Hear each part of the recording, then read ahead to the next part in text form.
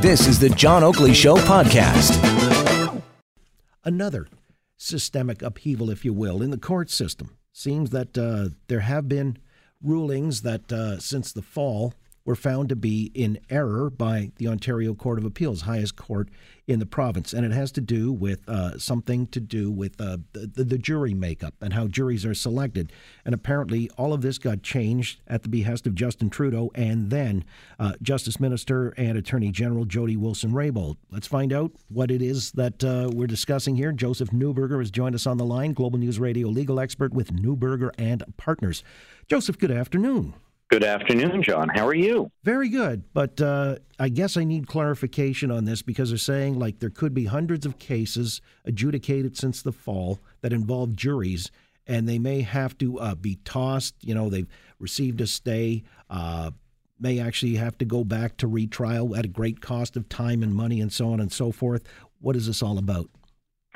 Yeah, so the government on September 19th of 2019 brought in Bill C-75, and that made two significant changes.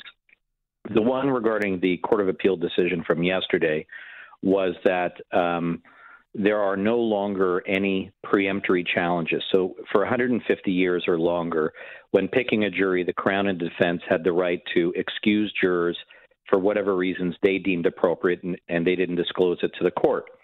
The case that came out of Saskatchewan with the shooting of the Indigenous young man, which resulted in an acquittal, angered Justice Wilson-Raybould at the time and the Prime Minister so much so that they chastised the jury and then decided to wipe out preemptory challenges in all jury trials so as to make a jury more inclusive. As a result of that, they put this legislation in place, and so effective on the 19th of September, any case that was going to trial, including homicides, you no longer had these preemptory challenges. And that got litigated, and many cases went forward when the first decision came down, and accused individuals for murder trials, sex assaults, etc., didn't get to have preemptory challenges.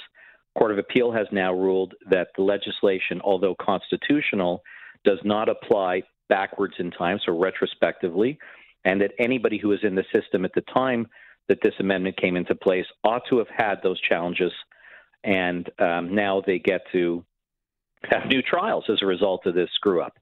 So there could be, dozens, hundreds of cases where appeals will now go forward because they were denied the right to have these preemptory challenges, and you're going to look at new trials across the country. All right, but again, the watershed date is September 19th of last year, and right. If you were already in the system, having been charged, you had the right to have your defense lawyer, along with the Crown, challenge jury selection, correct? Absolutely correct. Okay. And so what happened was somebody at lower courts here in Ontario decided after that date there was no way you could have jury selection challenged. But if you were already in the system, you had that constitutional right that should have carried over.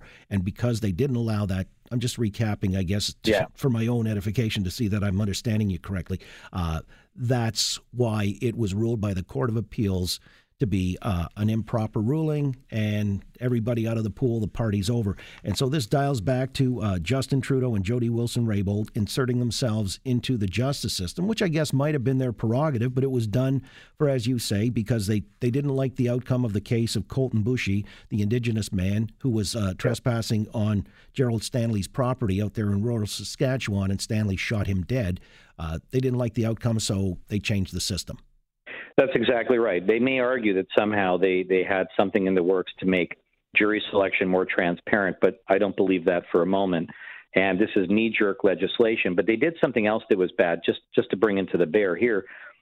They also eliminated preliminary inquiries for cases with sentences of 14 years or less, which was basically sex assault cases. And the idea was to not re-victimize the victim.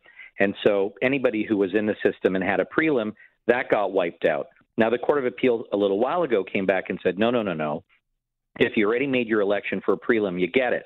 So a whole bunch of cases had to go back now and have their preliminary inquiries rescheduled, which could result in delays. So it's not just one, but it's two aspects of this legislation that the government screwed up. And what they could have done was put in a transitional provision so that this could have been avoided, but they didn't. And again, that was legislation that was knee-jerk as well. And in either case, I don't think it was necessary, but I'll leave that for somebody else to decide. But they certainly screwed this up because now there's lots of cases going back for prelims, and you can have many cases retried on homicide, sexual assault, or whatever because there are no challenges. An utter shame and a complete waste of money and time. And it puts the criminal justice system in a bit of chaos. Right. The interpretation being that they meddled with the justice system, maybe moved the goalposts. And so is it on them or is it on the interpretation of the judges at the lower court level in Ontario that they got it wrong? It falls at the feet of the Prime Minister and the then Justice Minister, was Wilson Raybould. It's their fault. They could have put in a transitional paragraph. They could have decided and said, look, this does not apply retrospectively. It's only prospectively. There would have been any problems then. They didn't do that. I'm not sure what advice they were getting from their Justice Department, but they should have done that. And it's their fault. I don't blame the judge who made the decision in the first place. That judge is doing the best he can, and sometimes there are errors made by judges, and that's why we have appeal courts.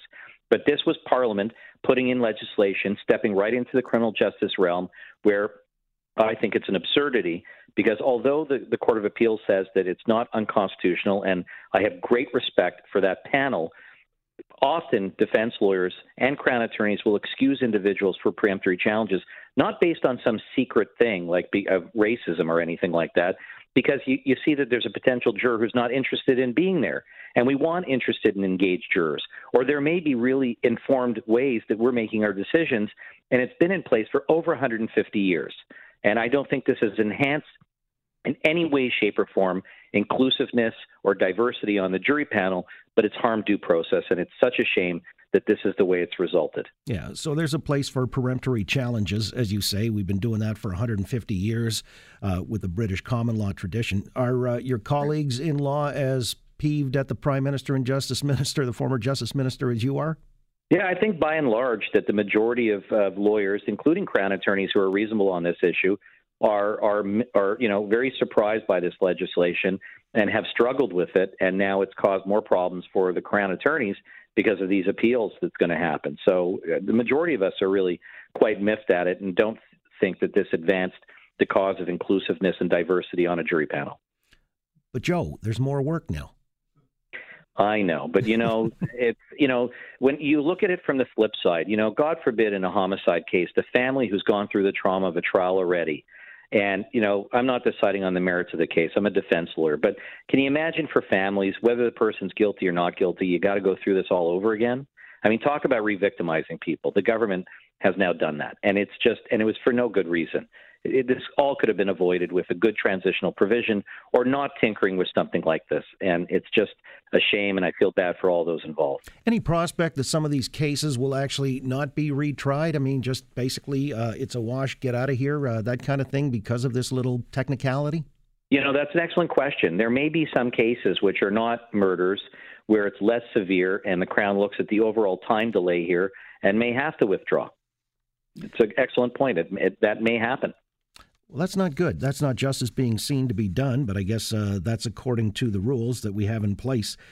Which let me ask you, and again, I just wanted to pivot away from this, and finally, in closing, because we've been following this Meng Wanzhou case. You and I have talked about it too in certain aspects, and now there's an idea being floated. I read an op-ed piece in the Globe and Mail on the weekend that somehow, there could be a, quote, prisoner exchange, end quote, even though we are party to an international agreement on extradition with the United States.